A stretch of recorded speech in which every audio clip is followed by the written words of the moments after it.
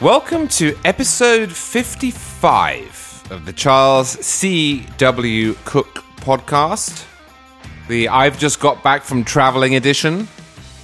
Since my last episode, I've been to Beverly Hills and Newport Beach in California, to Miami here in Florida, and to Washington, D.C. up in the frozen tundra area in the Northeast. That's right, I saw snow, which was a treat of sorts, as it's been outlawed here in the Sunshine State. Before I get to my guest, I want to tell you about David Bahnsen's new book, Full-Time: Work and the Meaning of Life.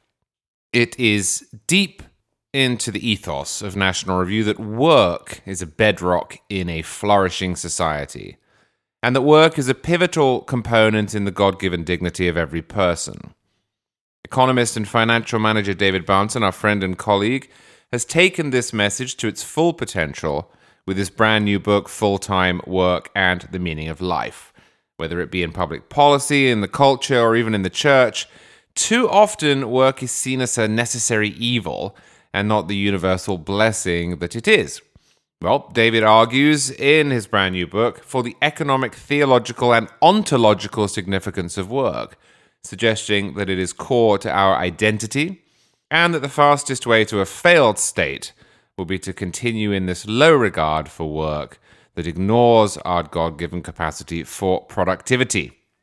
David does not shy away from defending work as a therapeutic, cathartic vehicle for dealing with challenging circumstances in life, and he ultimately argues that the other things we value in a well-ordered life, marriage, children, community worship, are all enhanced when we properly prioritize and centralize work. It is not a book on work that you have ever read, but you should. And if you want to, you can get David Bahnsen's Full-Time: Work and the Meaning of Life today at Amazon, Barnes & Noble, or wherever fine books are sold. That's Full-Time: Work and the Meaning of Life, and you can check it out at fulltimebook.com.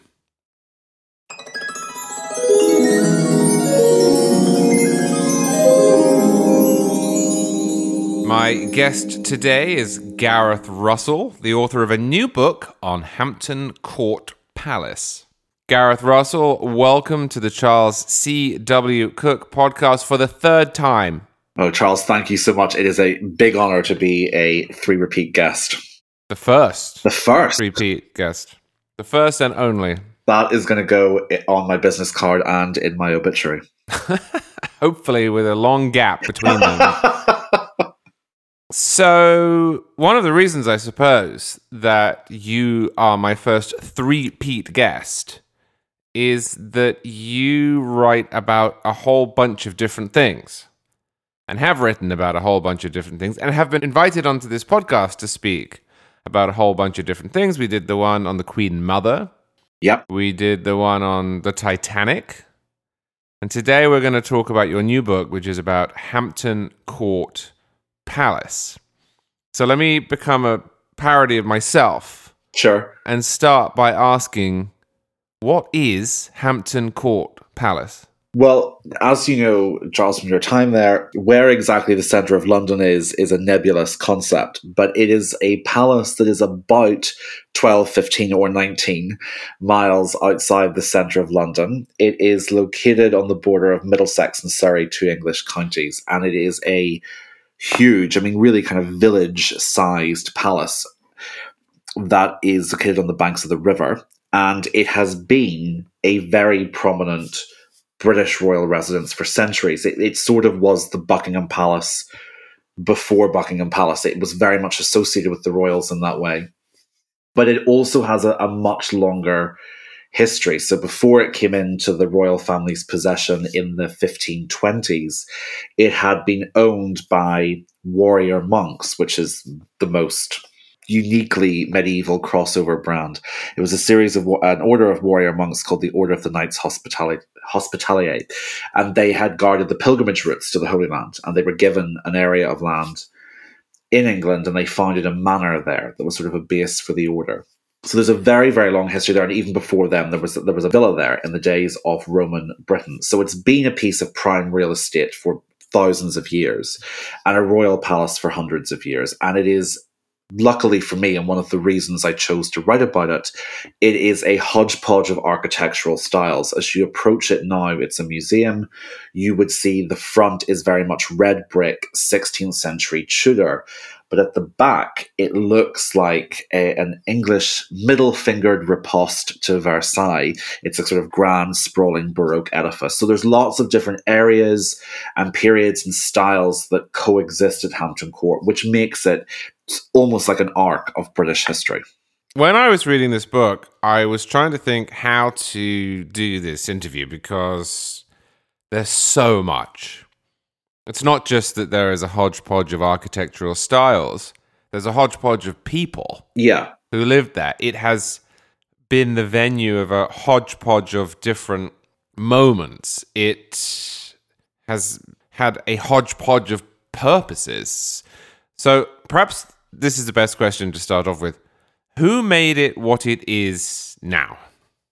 So it really was made into a palace from a manor house by a 16th century very grand living politician called Cardinal Thomas Wolsey, who was the last really great Catholic English statesman. And he was Henry VIII's chief minister. And he rented Hampton Court from the monks who owned it. And he had a very generous lease agreement whereby he could make any changes he wanted. And Wolsey was kind of a political peacock. He had a vast amount of revenue as the Archbishop of York, but he also was the Lord Chancellor. So he was the most powerful church figure in English life after the Pope, really, because he was also papal legate. And he was the most influential secular figure after the king. So a vast amount of money is coming towards him. And he also doesn't have any legitimate children because of the vows of celibacy. There are 2 illegitimate children, so the celibacy requirement is more binding legally with him than it is morally. but it means that he's not a dynastic figure in the way aristocrats are. And aristocrats, yes, they do build very grand houses, but they also have to be conscious of the continuity of their family and leaving a good pot of money to the next generation. Wolsey doesn't have that concern, and so he can throw a really staggering amount of money at turning his manor by the river into a palace by the river. And it's to him that you owe the sort of that grand gatehouse and the style and the look of Hampton Court. The size of Hampton Court, however, is a consequence of ultimately his great nemesis, Anne Boleyn, who became Henry VIII's second wife in the 1530s.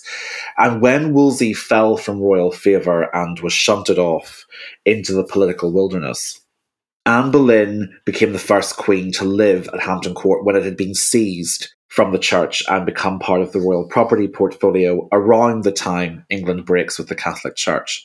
And because it had previously been the residence of a legally confirmed bachelor, there aren't sufficient quarters for women, particularly the Queen. And so under Anne's watchful eye, the palace gets a sort of 50% increase in size to provide wings that will house the Queen, her ladies in waiting, and that associated side of the royal household. And Anne Boleyn comes from her Irish family. The Earls of Ormond have just built a huge, basically, palace in Southern Ireland. And she's also grown up in France, so there's a lot of palace building during the Renaissance. So she has very clear ideas of what grand buildings should look like. So really, by the time Anne Boleyn is executed on her husband's orders in 1536, between her and Cardinal Wolsey, they have established Hampton Court for the grandeur and the size that it's now known for. And Henry VIII moves in. Henry VIII moves in. Now, he is as comfortable spending money as his second wife is, but he is not as comfortable with her attention to detail, her patience, or indeed real interest in the arts. So Henry VIII has a slightly unfortunate tendency to cobble things together because he needs them and wants them. So a council chamber will go on here, a bowling alley will be put somewhere where it's not, really doesn't aesthetically fit. But Henry VIII, again, continues this policy of spending a lot of money, and some of his marital mishaps happen at Hampton Court. So the premise of the book is that it's a different room with a different decade from a different person who lived there as you run through the centuries. And two of the incidents that happened during Henry VIII's time there are his third wife, Jane Seymour, dies giving birth to their son there in 1537, and that chapter is told from the point of view of one of her ladies in waiting.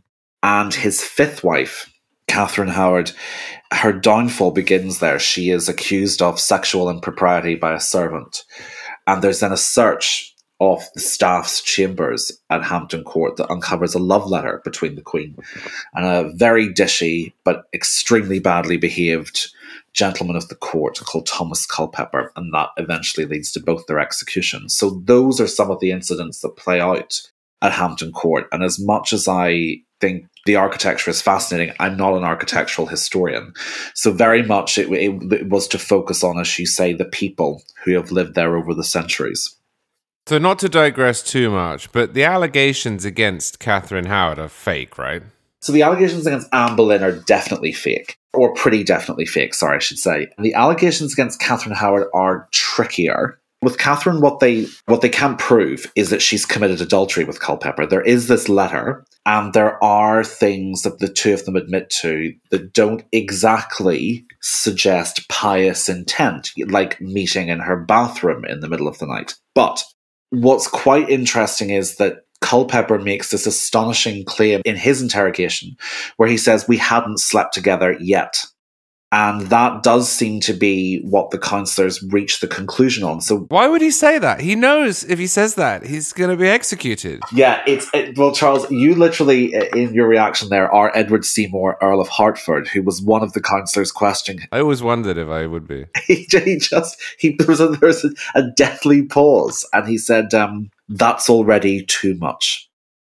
And he couldn't believe that Culpeper had said this, something so unbelievably, suicidally stupid.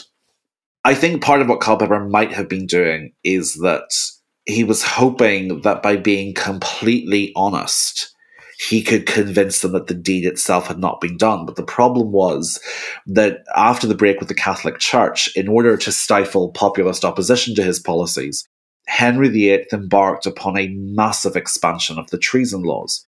And he included something called mispraesision of treason, which was essentially, if you thought it, that was enough. And so for Culpeper to say, "I hoped to have sex with the Queen," that was sufficient to say that was treasonous intent. So Catherine's often described as a queen executed for adultery. She wasn't. They get her on that her actions credibly implied intent, which is a very convoluted way to get someone to the scaffold. But it's not, Anne Boleyn, it's a political coup against her. Catherine, you are left a bit like Edward Seymour, staring in horror at what on earth Thomas Culpeper thought he was doing. That's a standard that would have condemned quite a lot of men throughout history to death. Yeah, I think that was part of what the councillors were sort of thinking, like, surely you have practiced keeping these feelings to yourself. So it was, and her, Catherine's ghost is still said to haunt one of the galleries at Hampton Court, because it was a 14-day period in the winter of 1541 where this all plays out at Hampton Court. So tell me about that, because certain people over the years tried to get in contact with these ghosts, with the seance. Yes, there was a story I only found out afterwards that I thought was so entertaining. So in the 19th century, various parts of the palace was turned into sort of subdivided apartments for retired blue bloods and palace servants who couldn't afford rent anywhere else. And sort of like a glorified retirement home, really. And one of them, Lady Baden-Powell, who was the widow of the founder of the Scouts, was a convinced spiritualist and used to regularly host seances. And allegedly the spirit of Anne Boleyn herself came through and told Lady Baden-Powell and her circle of spiritualists around the table that she absolutely loathed the way Lady Baden-Powell had decorated the rooms. And whilst I don't believe in seances, I have to say, if there was a message that was going to come through from Anne Boleyn, absolutely rinsing someone's interior decorating, I do actually think she would say it. That's such a great way of getting your own opinions over, but imbuing them with authority. The ghost says your cooking is bad. Yes. Anne Boleyn says she hates that armchair. So, so yeah, but there were a lot of these seances that happened in the Victorian period. One of the chapters I look at is one of the people who lived there when it was a sort of retirement home in the Victorian period, and it was this extraordinary 19th century scientist and mathematician called Michael Faraday. And for both from his scientific perspective and from the perspective of being a very devout Christian, Faraday really struggled and objected to the rising tide of spiritualism that was happening in Victorian society and amongst his fellow residents at Hampton Court. There was another fabulous story of a snobby spiritualist, and to your point, Charles, she didn't like her apartments that she was given under this scheme. So she contacted the royal household and said, I have to move, they're haunted. She said there were 2 ghosts. And eventually, when they were doing some excavations and installing new pipes near her apartment, they did find 2 skeletons there. And it turned out they were the skeletons of 2 workmen who had died during refurbishments to the palace about 150 years earlier. And this lady was about to prove vindicated. Here were 2 corpses nearby. Unfortunately, when she found out they were workmen, she point blank refused to believe that they had been haunting her, because she certainly had not been communicating with workmen dead or alive. She thought that they might be noblemen from the Civil War period of the 1640s. and she kept petitioning the royal household to move her because of the unquiet dead. And the Chamberlain for Queen Victoria had to write back and say, Her Majesty's officials have much under their control. The domestic tribulations of the unquiet dead are not amongst them, and she had to stay put in the room. So there was a great deal of seancing going around. And I've recorded interviews in the Haunted Gallery at nighttime, which was an incredible experience. It's very atmospheric, and I think if you leaned towards that, you certainly could convince yourself that Hampton Court was a place full of more than just the memory of history. And certainly there are many people who believe in it much more strongly than I do, ghosts, than they do feel things there. But it's, as you know, it's hard to sort of pinpoint where the stories become self-fulfilling with things like that. It's tricky. All right, so back on terra firma, at the beginning of the 17th century, we have some remarkable historical moments at Hampton Court Palace. Shakespeare's King's Men first perform both Macbeth and Hamlet there. How'd that happen? I'm glad you brought it up, because to be honest, as much as I've cut my teeth in the Tudors before with some previous books, I loved the Stuart section. I loved the 17th century stuff in this. So the Stuarts are the Scottish royal family, and when Elizabeth I of England dies with no children, they succeed to the throne, and that's sort of the major building block for Britain eventually becoming legislatively Great Britain several years later. But King James I and his Danish wife, Queen Anna, decide to spend their first Christmas as King and Queen of England at Hampton Court. And Anna, in particular, is a keen enthusiast of the arts, particularly theatre. And the 12 days of Christmas that run from Christmas Day through to the Feast of the Epiphany on the 6th of January is a period of really quite raucous celebrations that I describe in chapter 11, I think. And they decide to have a play every night. And this is great news for young Master Shakespeare, who has done okay under Elizabeth I, but really hopes to do a lot better under the new regime. And he certainly makes sure to tailor the content to please the new royals. She's Danish. All of a sudden, there's a play about a Danish prince called Hamlet. Wait, so he tailored that to this commission? So, for instance, James and Anna had spent their honeymoon at Helsingor, which is Elsinore. and she entertained herself, the Danish royal family at Helsingor, their big thing was itinerant troops of actors. So there's so much woven in to Hamlet to please Queen Anna. He also then really eggs up. Macbeth is very clearly curated for the Stuarts. It's about the Scottish monarchy. James I writes anti-witchcraft textbooks or manuals for witch hunters. So you see the impacts of witches tormenting a Scottish king, which he was convinced had happened to him. He's a direct ancestor of Banquo and Malcolm, who are two of the heroes of the play. And Macbeth also is his shortest tragedy. Unfortunately, it still was too long for Queen Anna's visiting, very hard-drinking brother, King Christian IV of Denmark, who, while watching an early performance of Macbeth in Hampton Court's Great Hall, got so stinkingly drunk he fell off his throne halfway through the third act and had to be carried out. So it was a triumph and farce for Shakespeare, but really a lot of the plays that he puts on at Hampton Court for the court and the servants at that Christmas are what helped launch his career into a very prominent position in English society. And he keeps a close tie to the court, which financially and socially is a godsend to him. And then a few years later, we get more great writing, some of it to please the king, with the King James Bible, the only great book ever written by committee. Yeah. Yes. So that's a great line. I might be stealing it.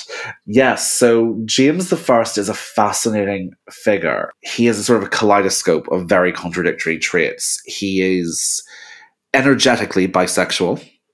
He is intellectually astonishing. He is also petty. He could drink anyone under the table, including himself, increasingly. He loved parties. He was sort of financially bulimic. He's extraordinary and not always in the best way imaginable. But one of his great passions was theology and languages. And when he arrives as the new King of England, the Church of England is sort of creaking and groaning under internal pressure. I mean, it was a very moving moment to think of it in a way, but when he arrives, there are two wings of the Church of England that probably are kind of still there. The Puritan or Low Church wing and the Episcopalian or High Church wing, and they are tearing each other apart, and they both have two slightly different translations of the Bible. And they petition the king to provide one that will be used as the authorized version for Anglican worship. And James calls a great council, sort of Nicaea on Thames, really. He calls a great council of all the best theologians and linguistic scholars to Hampton Court and entrusts them with the task of creating, as close to perfect as is possible, a translation into English of the scriptures. And researching this, Charles, to me was fascinating because you don't often think of the sheer amount of work that goes into things like this. So they divide them up into 6 committees, 2 at Oxford, 2 at Cambridge, 2 at Westminster. Then the Bible is itself divided into 6 sections. Each committee gets a different section of books.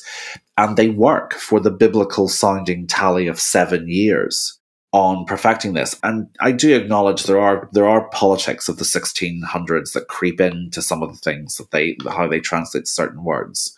But broadly speaking, I actually came away less cynical and more impressed by what they had done, the level of work, the attention to detail. And these were very pious men. They were very learned, but incredibly devout.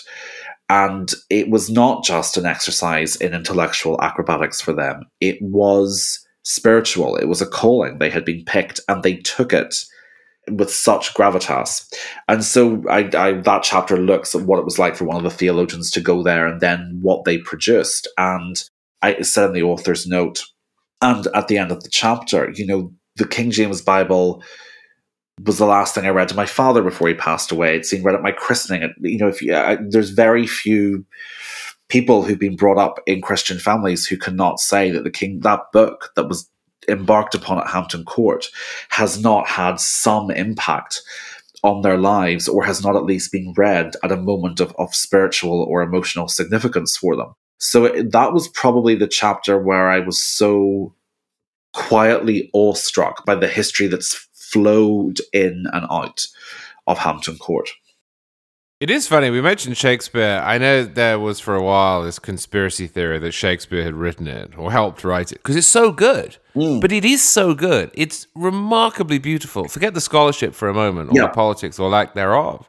It's just an extraordinary work of art. Yeah, it's why, I mean, I put it in the footnotes, but it's why you have Richard Dawkins and Philip Pullman, who are very strident critics of organized religion, saying that they truly believe that the King James Bible should be taught in English literature classes in the United Kingdom. And I would agree with that.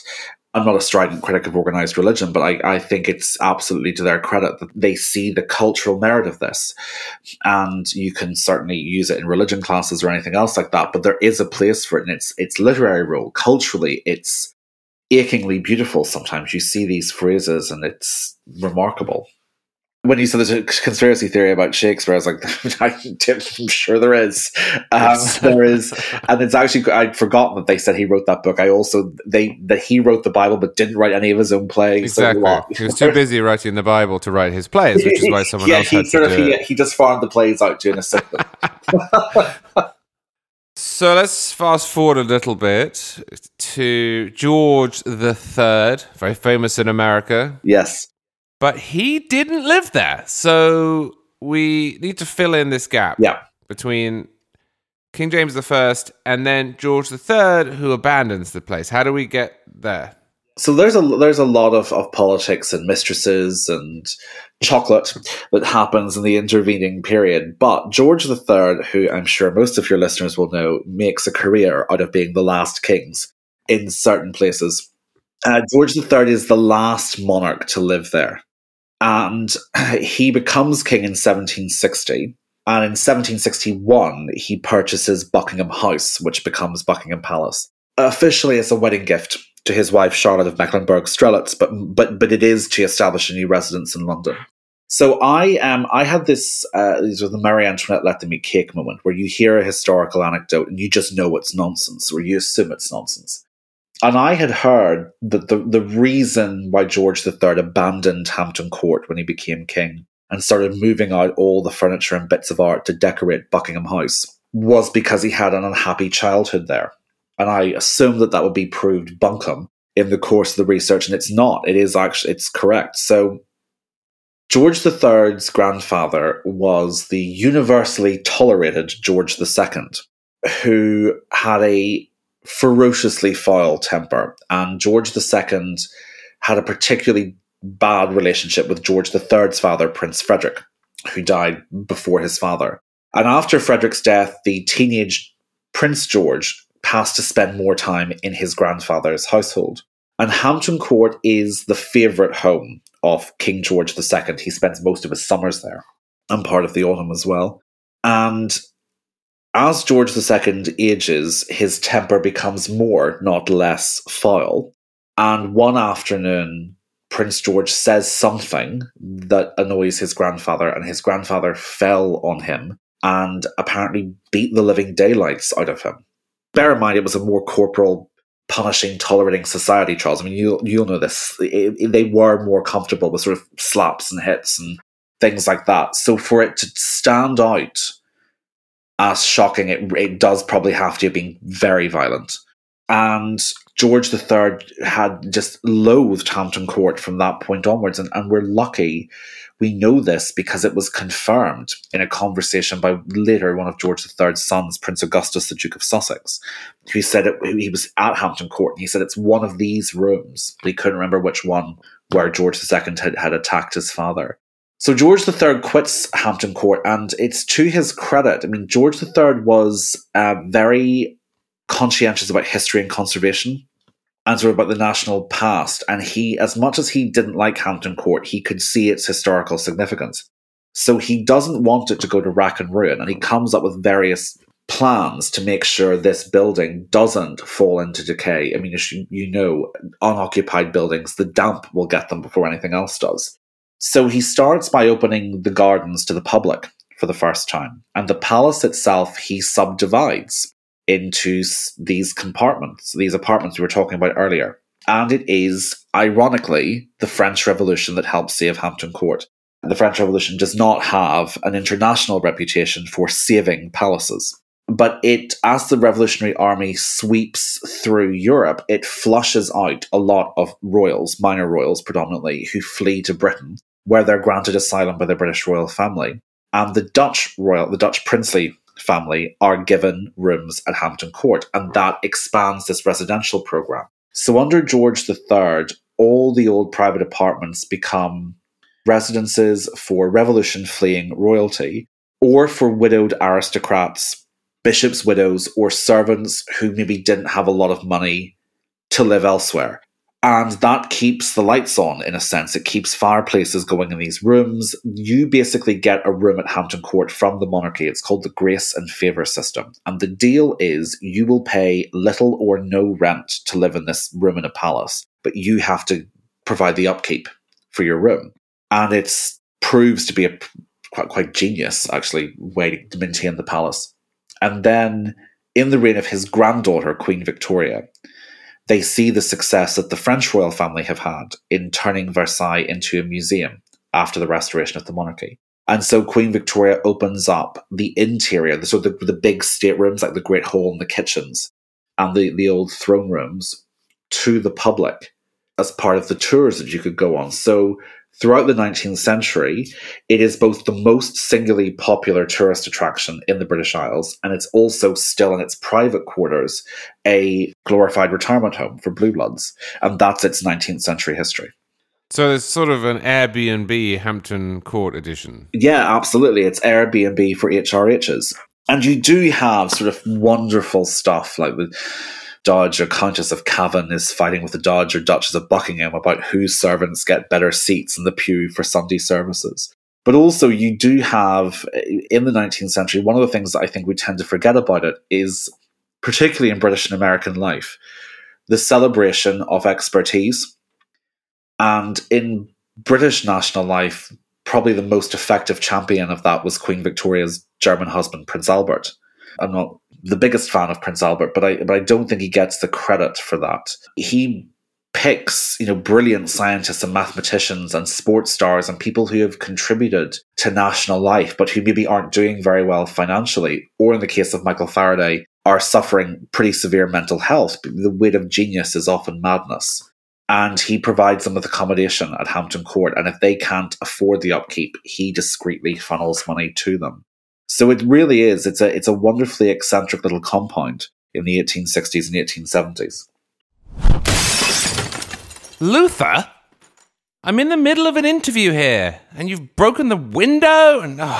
Yes, I know that, and you can get back to your interview in a moment. But you need to read another ad. Ah, yes, another ad. Well, true. Our friends at the Competitive Enterprise Institute are back with new episodes of their breakout How the World Works podcast, hosted by author and political commentator Kevin Williamson. If you're not already listening to the show, you should be, because each episode Kevin sits down with notable guests for candid conversations about the jobs they've had and the role of work in the economy and our social lives. From flipping burgers and tending pigs on a farm to leading special ops missions in far corners of the globe, some of America's best thinkers discuss the jobs they've had that informed their outlook on life and future careers. In a recent episode, Kevin sat down with Jonah Goldberg, another old friend of National Review and mine, for a fascinating conversation about the ins and outs of Jonah's decades-long career in the media. So be sure to listen to How the World Works wherever you listen to podcasts, or visit cei.org/How the World Works. And now it's back to Gareth Russell. Why did you mention chocolate? Because I'm off it for Lent. No, and it's bubbling in the front of my mind. No, the reason why I mentioned chocolate is one of the figures I write about is a lady called Grace Tozier, who was wife of His Majesty's chocolatier. And in the Georgian period, chocolate really takes off. And they build specific chocolate kitchens at Hampton Court that were rediscovered in 2013. They thought they were cupboards, and then they found the original plans. And they've restored them. And they were separate from the rest of the kitchens It's a very elite job. You made the king's chocolate. And finding some of the recipes that they used to make actually made me feel a bit sick, to be honest. I think the idea of aniseed and chocolate as a drink just sounds like it would be a punishment rather than a treat. But it was a huge thing, and chocolate was so expensive that they guarded it like the finest of champagne.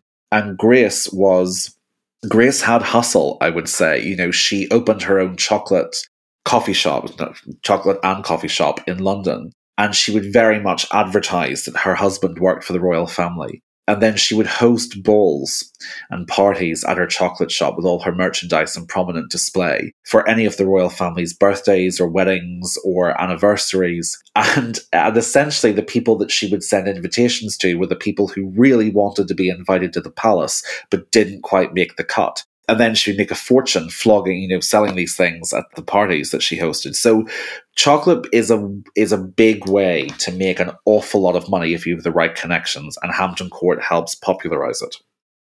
All right, I have to ask you this. This is not directly related to Hampton Court, but in your book, you discuss Mary the First. Yes.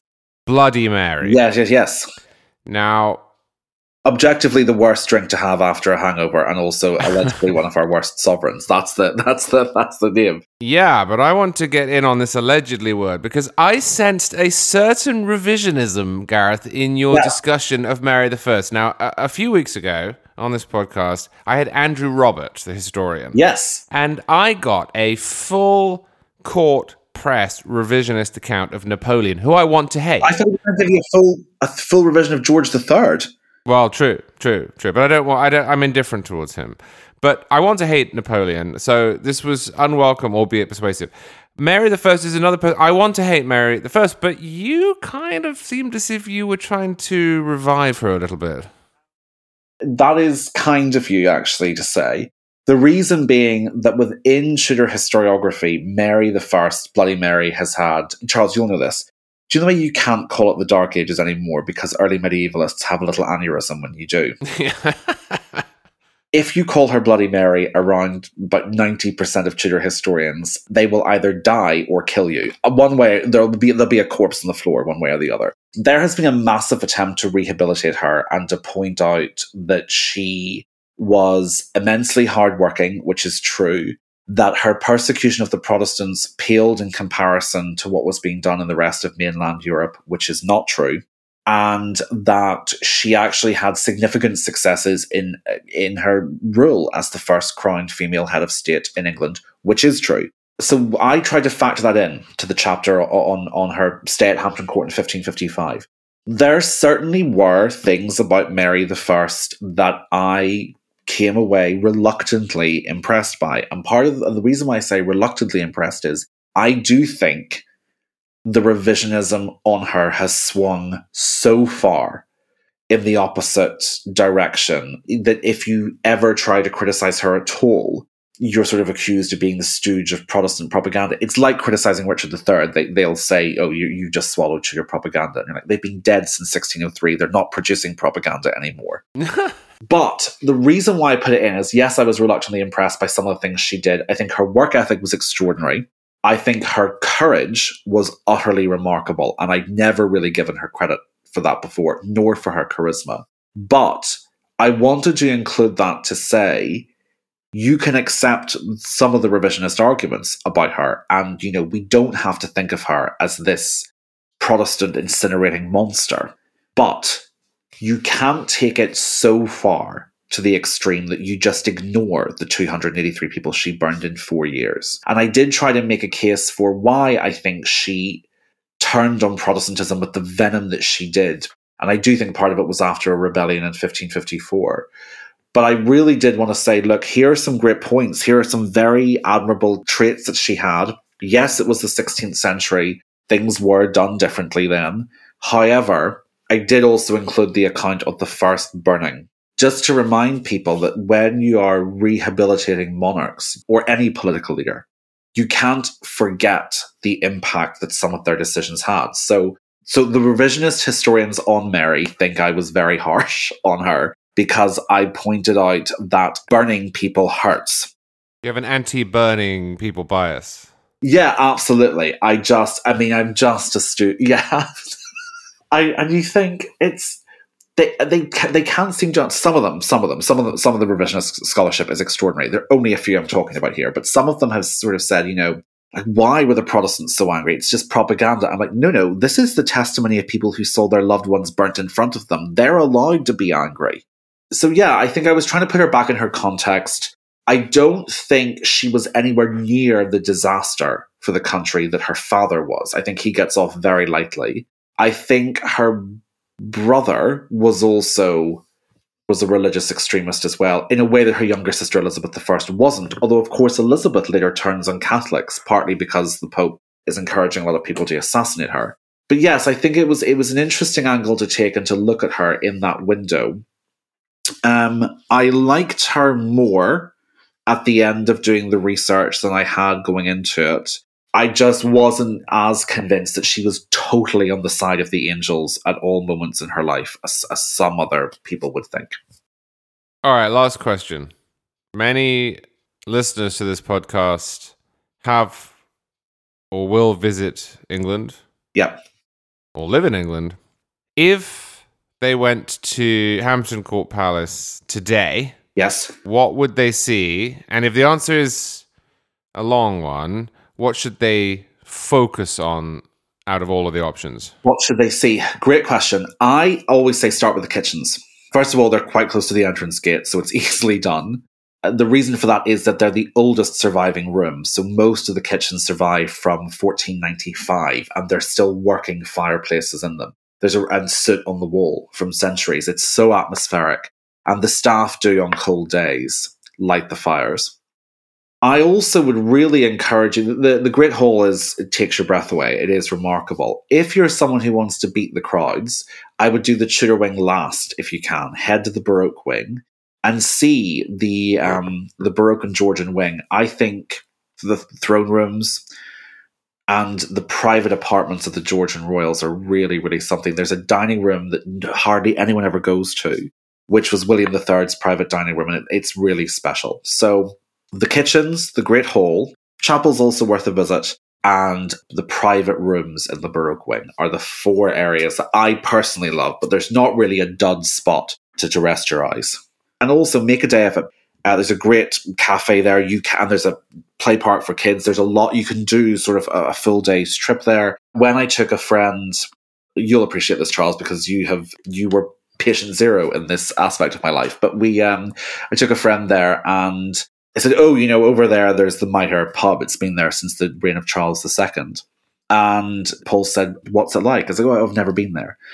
And he sort of paused and he said, your only two loves in life are palaces and drinking. How have you not gone from palace to pub? Then I did feel as if I'd matured and let myself down, and it will not be happening again. I love it. So everyone who goes to Hampton Court should also go there. Yeah, absolutely. It's a good spot for a pint of ale or a gin and tonic or whatever your tipple is if you're a drinker. And the book is called, its full title? The Palace, From the Tudors to the Windsors, 500 Years of British History at Hampton Court. Which people can buy anywhere, Amazon. Yeah, absolutely. It's in all good bookstores, and it's available in hardback, ebook, and audio. All right. Gareth Russell, thank you so much for coming on the podcast. Thanks, Charles. And that's all we've got time for this week.